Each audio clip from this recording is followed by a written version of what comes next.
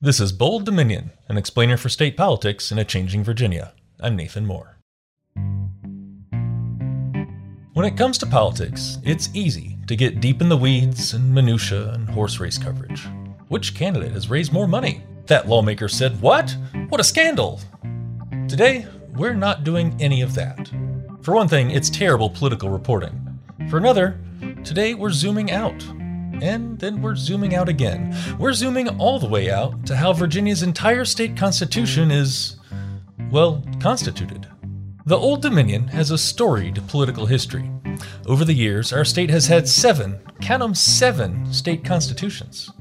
This year, July 1st, marked the 50th anniversary of Virginia's current state constitution. And this golden anniversary arrived during a critical time for both Virginia and our nation. In the Commonwealth, we're approaching state elections with outdated congressional maps and still figuring out how to draw the next ones. Meanwhile, across the nation, we're grappling with what it means to be a democratic society, how and if we can keep democracy alive and out of the hands of autocrats. Of course, all that is set to a backdrop of a global pandemic. You know, that. It gives us much to reflect on. So in today's episode, we take a close look at Virginia's state constitution. It's another opportunity to reflect on our role as citizens and what free government means to us. I remain an optimist about the American system, and I think a healthy part of it is, in Virginia at least, to use the 50th anniversary of the Virginia Constitution as an occasion to think about the fundamentals. That's A.E. Dick Howard. He's a professor of law at the University of Virginia and executive director of the commission that wrote Virginia's current state constitution back in 1971. In the second half of today's episode, he'll tell us more about his work on that constitutional commission and the provisions of that document. But first, let's hear a breakdown from Professor Howard on the Commonwealth's long constitutional history, beginning with the state constitution of 1776, which predates the U.S. Constitution. What is a state constitution? It's the document that lays down the fundamental law, rights of the people, the fundamental outline of government in a state. It's subject, of course, to the federal constitution. Federal law is supreme. So a state constitution can't do less than the federal constitution. It has to accept those limitations, but state constitutions can do more. They are much more detailed, much more specific. They cover ground that the federal constitution doesn't talk about. Indeed, I would say day-to-day life in most people's minds would be more nearly affected by state constitutions than by the federal document. I'd say that it's important to realize that state constitutions are periodically revised and certainly frequently amended. Virginia, for example, has had, depending on how you count them, 6 or 7 constitutions from 1776 to the present time. To begin with 1776, what are the founding principles of that state constitution? Well, it's a striking document. In fact, there are 2 documents. When the framers in Williamsburg in May of 1776 began work, first they wrote a Declaration of Rights. Then they wrote a separate document, the frame of government, the actual government of Virginia itself. And the reason there are 2 documents is that it's steeped in what you might call social compact theory, the ideas of John Locke, namely that you come into society with inherent rights, inalienable rights that do not depend on government. But government regulates life in various respects, but it doesn't create rights. Those rights are brought in just because you are who you are. But as far as founding principles go, I think society is created for the common benefit, for the liberty of all people. It's a very sweeping kind of declaration. And then it sets out a number of concrete guarantees of rights. It's also interesting that early document has aspirational language. It's not just a set of concrete legal rights. There's a sense of what the values of citizenship are, what it is a citizen ought to know about founding a free society. And there's interesting language at the end of that document that says that free government depends on a frequent recurrence to fundamental principles. The notion that one should constantly, as the years pass, go back and reconsider, rethink, reaffirm those rights that are set out in the founding document. I didn't realize this, but the executive branch was deliberately made weak in the 1776 Constitution. Can you explain to our listeners why that was? The revolution was underway. The colonists, now about to become members of the United States, declaring independence, have very fresh memories of royal governors and also royal courts. So in the colonial period, the governor and the judges were agents of the crown.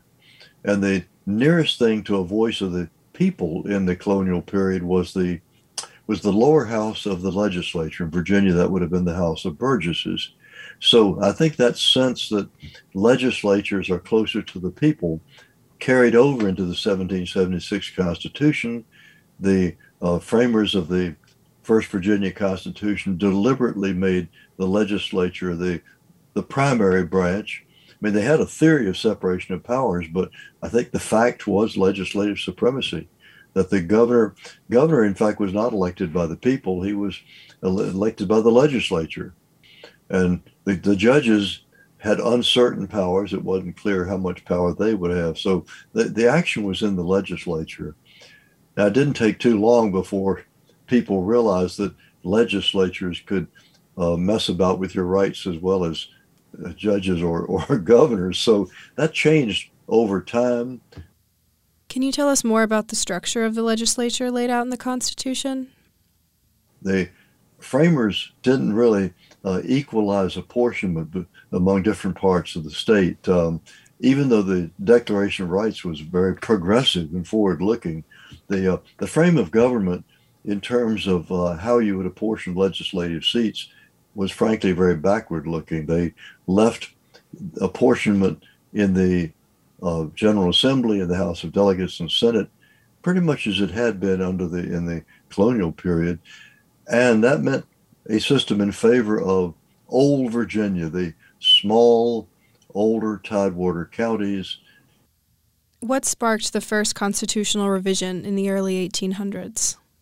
As soon as the 1776 Constitution had been adopted, as time passed in the late 18th, early 19th centuries, reformers, Jefferson and many other people, said that Virginia needed to call a constitutional convention to revise the first Constitution, that it needed to be updated, the franchise needed to be enlarged, malapportionment needed to be addressed, and so forth. Finally, in 1829 and 30, a convention was called to rewrite the Constitution. The reformers started off thinking they had a pretty good shot at significant reform, but as the convention wore on, that era passed, and by the time the convention had concluded, the changes they had made were modest. They slightly enlarged the franchise. They adjusted seats in the General Assembly. The governor still didn't have that much power. So it wasn't that much of a change from the outset. So it meant that if reformers wanted to carry the day, they had not yet done it in 1829 and 30. The second state constitution came 60 years after the first, or roughly so. Is there anything significant about this first reform of the Constitution? Well, I think the significance of the Convention of 1829 and 30 is that it was a reminder that the Constitution is not static, that it is open to amendment, to change, to evolution over the years. So it's set in motion an ongoing process, so that from time to time since 1830, we have seen further revisions. It was only 20 years before yet another convention was called in 1850-51, and by that time the reformers really did have more wind in the sails. They were able to achieve something like a white male universal suffrage. Slaves clearly were not in the picture at that point. Women didn't yet have the vote, but among the white male population, it was pretty nearly universal suffrage. And that convention also, finally, 75 years after the Revolution, that convention agreed that the governor should be elected by the people. They also began to trim the legislature sails somewhat. They began to put limits on legislative power. And that's important because whereas the federal Constitution is a grant of power, which is to say it grants the president, the Congress, the court certain powers, the theory of a state constitution, including Virginia's, is that the legislature has all powers other than those that are denied to it by either the U.S. or the state constitution. So it's important as you look through the 19th century to realize that people began to worry more and more about whether the legislature was really getting out of bounds. So does the state constitution of 1851 carry a certain significance to it that the state constitution of 1830 didn't? One of the interesting themes that we ought to be talking about today is to consider how the Constitution defines what I would call the political community, which is to say who gets to vote and who doesn't, who counts and who doesn't count. At the beginning, it was people that owned property, clearly that. It was a very limited franchise. The majority of Virginians had no voice in the government of their state. That began to change in the 19th century. After the age of Jefferson and the age of Jackson, the whole country was becoming more democratic than it had been at the outset. In the founders' generation, there was still more an air of aristocratic privilege. By the age of Jackson, that had begun to change. So a number of states revised their constitutions in the 1820s. Virginia had that convention in 1829 and 30, but it didn't really achieve as much reform as finally came about in 1850 and 51. So by mid-century, the political community was being defined in much more generous terms than it had been in previous years. So I know that right now we're approaching the Civil War. Can you talk about what's going on in Virginia during this time? In constitutional terms, of course, the debate was about slavery. Slaveholders in Virginia and in the South generally were increasingly worried that the abolitionists might actually be able to achieve their aim. So slavery becomes the central issue in that period. And of course, it leads up finally to 1861, the firing on Fort Sumter, Abraham Lincoln's calling up of troops, and then finally secession conventions being held. And what it meant at the state level, of course, was the state constitution had to be called into play. There was a curious document in 1864, Virginia Constitution, but it wasn't really adopted by or voted on by people in the larger part of Virginia. Historians and lawyers have debated over the years whether that really counts as a Virginia Constitution. The price of readmission to the Union was, first they had to ratify the 14th Amendment, but then they had to adopt new progressive state constitutions. So the convention that was held in Richmond in 1867-68 was a reform convention. It had roughly 100 members, about 25 of whom were black. That had never happened in Virginia. This was the first time African Americans had ever sat in a Virginia Constitutional Convention. So that convention set out to put into place, for example, the first statewide public education system in Virginia. There'd never been one before. There'd been spotty here and there schools, but nothing on a statewide basis. And that convention achieved ratified the enfranchisement of African Americans. Returning to our theme of inclusiveness and defining the political community, the 1870 Constitution defined that more broadly than any constitution had done before that time.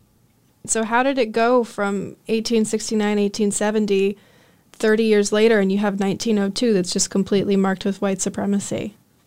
So as time moved along, Reconstruction came to an end in 1877. Once Reconstruction was at an end, then the backsliding began. Southern states started rewriting their Reconstruction constitutions. They had a template at hand. Mississippi in 1890, in rewriting its constitution, had used the poll tax, had used so-called understanding clauses that required that you be able to interpret the state constitution. The crosshairs were on black voters, and the delegates in Richmond in 1901, 1902 made no secret of their intentions. One of the delegates said, for example, it was to be understood he was there to protect the interests of white people. And the delegates talked about the inherent right of the Anglo-Saxons to rule. Delegates adduced history and theology. So there was this notion that the African Americans of Virginia were a distinctly subordinate class in every sense, socially, legally, and politically. A.E. Dick Howard is a law professor at the University of Virginia and the lead author of our state constitution. Stick around. In the second half of the episode, we'll hear more from Professor Howard about his work on the 1971 Constitutional Commission. You're listening to Bold Dominion, a state politics explainer for a changing Virginia. Visit us online at bolddominion.org. Have a friend who's trying to get into state politics? Well, tell them about this show, and then subscribe. You can find us online at Apple Podcasts, Spotify, or wherever fine podcasts are served up. And while you're there, go ahead and leave us a 5-star review. We like those. Bold Dominion is a member of the Virginia Audio Collective, online at virginiaaudio.org. Check out all the podcasts from the collective, from science to history to music to community affairs. We amplify the voices of people in our community and help them tell stories that matter. You can listen and subscribe at virginiaaudio.org. Well, earlier in this episode, Bold Dominion producer Katherine Hanson spoke with A.E. Dick Howard about Virginia's rich constitutional history leading up to the 7th and current state constitution. So where has this history brought us? How does the 1971 Constitution impact Virginians today? In the second half of this episode, Professor Howard tells us about his work as executive director on the Commission for Constitutional Revision and the importance of this 50th anniversary. Why did it take over 60 years for Virginia to decide to reform the state constitution of 1902? Based on the very restricted franchise, Virginia, compared to other states, had a very low percentage of people actually voting in elections. So that was the state of affairs right on into the 1950s. Things began to change after Brown versus Board in 1954, when the Supreme Court ordered desegregation of public schools. And then it really began to change in the 1960s. The Supreme Court in the early 60s decreed one person, one vote in legislative apportionment. Congress passed the Voting Rights Act of 1965, and federal law was clamped on voting practices generally. The Supreme Court struck down the poll tax. So there was a whole range of changes in federal constitutional and statutory law, which lit a fire, in effect, under Virginia to change the Constitution. I think it's fascinating that the person who initiated that change was Governor Mills Godwin, because Godwin is a state senator. He'd been a conservative. He'd supported massive resistance. You would not have thought of Mills Godwin as a reformer, but it was Godwin who, as governor, asked the General Assembly for authority to appoint a commission on constitutional revision, which he did in 1968. How is the Commission on Constitutional Revision chosen, and how are you chosen to be the executive director? Well, when that process got underway, Godwin appointed a remarkable set of men to be commissioners. Among their ranks was Lewis Powell, who later sat on the U.S. Supreme Court, Hardy Dillard, later a member of the World Court at The Hague, Oliver Hill, who was the leading civil rights attorney of that era. He'd been involved in the Brown versus Board cases. It included Colgate Darden, former UVA governor, former president of the University of Virginia. I mean, an absolutely first-class, remarkable group of people. So they had they were the ones who went to work in the Commission on Constitutional Revision. There were 11 commissioners altogether. Albertus Harrison, a former governor, was chairman. And they set work in drafted replacing the 1902 Constitution with a modern document. I came into the picture at that point. They needed someone to be their executive director, and they came to me. I just joined the law faculty. I was just a kid on the block, but I had the confidence of young professors have that, hey, you want to write a constitution? No problem. I can do that. Well, I mean, I don't know what I thought. Maybe I was thinking it was like writing a will or a deed. You just go to the form book and copy out the provisions. Well, a lot more to it than that.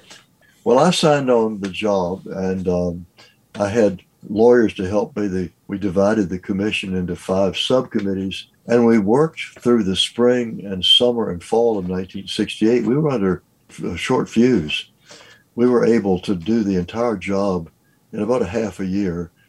We reported to the Governor and General Assembly on January the 1st, 1969. Well, of course, the next step in the process was then the receiving and reviewing the report of the commission by the General Assembly.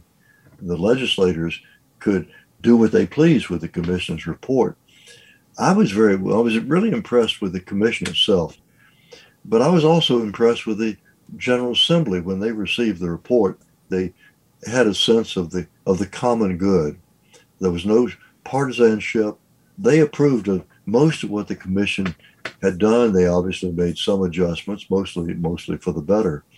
So finally, after the end of the 1969 session, what became the 1971 Constitution, technically it was an amendment to the old Constitution. Of course, it was a replacement. That meant it had to be approved by 2 sessions of the legislature with an election of the House of Delegates intervening. So what the 1969 session did had to be reaffirmed by the 1970 session. You couldn't change a word of it. So this 1970 session did that, and then it had to go to the people. The final step, of course, was popular referendum. Can you tell me more about the referendum campaign? Linwood Holton was governor by that time, and he asked me if I would organize and direct the referendum campaign. Well, now that was a real challenge because doing the drafting part and even the legislative adoption part was closer to my expertise as a constitutional lawyer. But the referendum campaign was politics, taking it to the people. I'd never worked in politics. I never worked in a campaign. I agreed to do it, and I decided I should do whatever one would do if you were running a campaign for statewide office. We didn't have a flesh and blood candidate. We were trying to sell a piece of paper. My principal concern was that people just wouldn't understand it, maybe not know enough about it, and if so, would simply vote no. So I took leave of absence from the law school. I went all over Virginia making talks to groups. We had a speakers bureau so that the local Rotary Club wanted a speaker on the Constitution, we could furnish one. We had billboards and television advertising and bumper stickers and lapel pins, all the paraphernalia of a campaign, all paid for by private money. There was no state money involved at all. We raised a laughable amount, about $100,000. It sufficed at that time. We had a lot of volunteer help. A lot of people pitched in. And what we did was, at the state and local level, was to be sure we involved Republicans, Democrats, and independents. We wanted a campaign that was a campaign across the board to show that there was no ideological basis for the Constitution. So when the time came, when election day came, we got 72% of the vote, which if you were running for office, you'd be thrilled with that. That'd be a landslide. So we put it into effect, and it became effective on July the 1st, 1971. What are the fundamental principles and the provisions of the 1971 Constitution? Well, I think maybe the central features of that Constitution were as follows. First, the repudiation of white supremacy and discrimination. That one of the foundational stones of the present Constitution is equality, the anti-discrimination principle. Secondly, I think education, that it's not enough to have access to the ballot. You want an educated populace so they can act upon, they can internalize the teachings of free government. The framers of the 1971 Constitution actually included education of the Bill of Rights. Thirdly, I think an accountable government that people can look to carry out the people's wishes. The old instrument of government was fairly clunky. There were problems in implementation. The present Constitution is much cleaner, and it really enables accountable government Indeed, during the campaign, as I was traveling around Virginia, I said, I think one of the features of this proposed Constitution is that it brings government closer to the people. It creates accountable government. I think that's one of the premises. Are there any changes or revisions you would make to the 1971 Constitution? Well, that's a fascinating question. I have thought about the 1971 document. Obviously, especially because we are at the 50th anniversary, and I can think of things that we thought had been dealt with, but turned out not to work as well as one would have hoped. In particular, you have to remember that whatever the framers of a constitution think they have done, no matter what their intentions are, the courts are the ones who interpret the document. To give you another concrete example, the voting rights of felons. I think the commission, in drafting Article 2, the franchise article of the 1971 Constitution, did not loosen up sufficiently the prospects for restoring voting rights to former felons. Once you've served your time and you're back in society, you've paid your debt, I think restoration of the franchise should be automatic. So that's a change I would make. There are probably some others like that. They're concrete. The Dillon's rule, for example, the rule that says that localities only have those powers which are specifically given to that locality by the legislature. I would reverse that rule. I think counties and cities should have all powers not specifically denied them by state law. These are adjustments. I personally, even if I thought we could rewrite the Constitution, I would not overhaul it. But I think that it ought to be studied closely by people. This is the 50th anniversary, and I was just wondering if there's anything that you've been reflecting on heavily. Well, I have indeed. I mean, I'd like to think I'm sufficiently honest with myself to look at this document and say, does it work? Does it do what Virginians need? Does it respond to the requirements of our generation and time? I had always felt the Constitution was a distinct break with 1902. That it repudiated white supremacy, repudiated the discriminatory flavor of the turn of the 20th century. I didn't realize that the 50th anniversary would come at precisely the moment when the entire nation has been preoccupied with racial justice. The death of George Floyd, the emergence of Black Lives Matter, any number of ways in which clearly Americans are thinking more than they used to about racial justice in America. And I think that I'm prepared to say that the mainstream of what the 1971 Constitution accomplishes is in line with some of this rethinking. But I think as one looks back over those several Virginia constitutions, starting with 1776, running through 1971 and through the present time, it's a chance to revisit history. It's a chance to think about what happened then and why. It's a chance to say, what went wrong? What can we repair? As well as a chance to say, well, what went right? There's an enormous amount of good that's very positive in Virginia's constitutional history.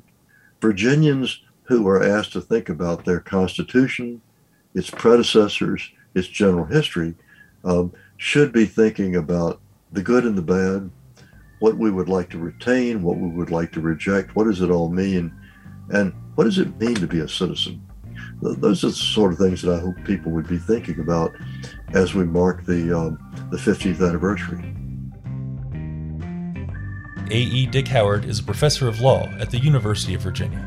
If you'd like to hear a more detailed history of Virginia's constitutions, you should really hear the full interview. We made a bonus episode. We haven't done one of these before, but Professor Howard is one of the best guests I can think of to post an entire, uncut, extended interview.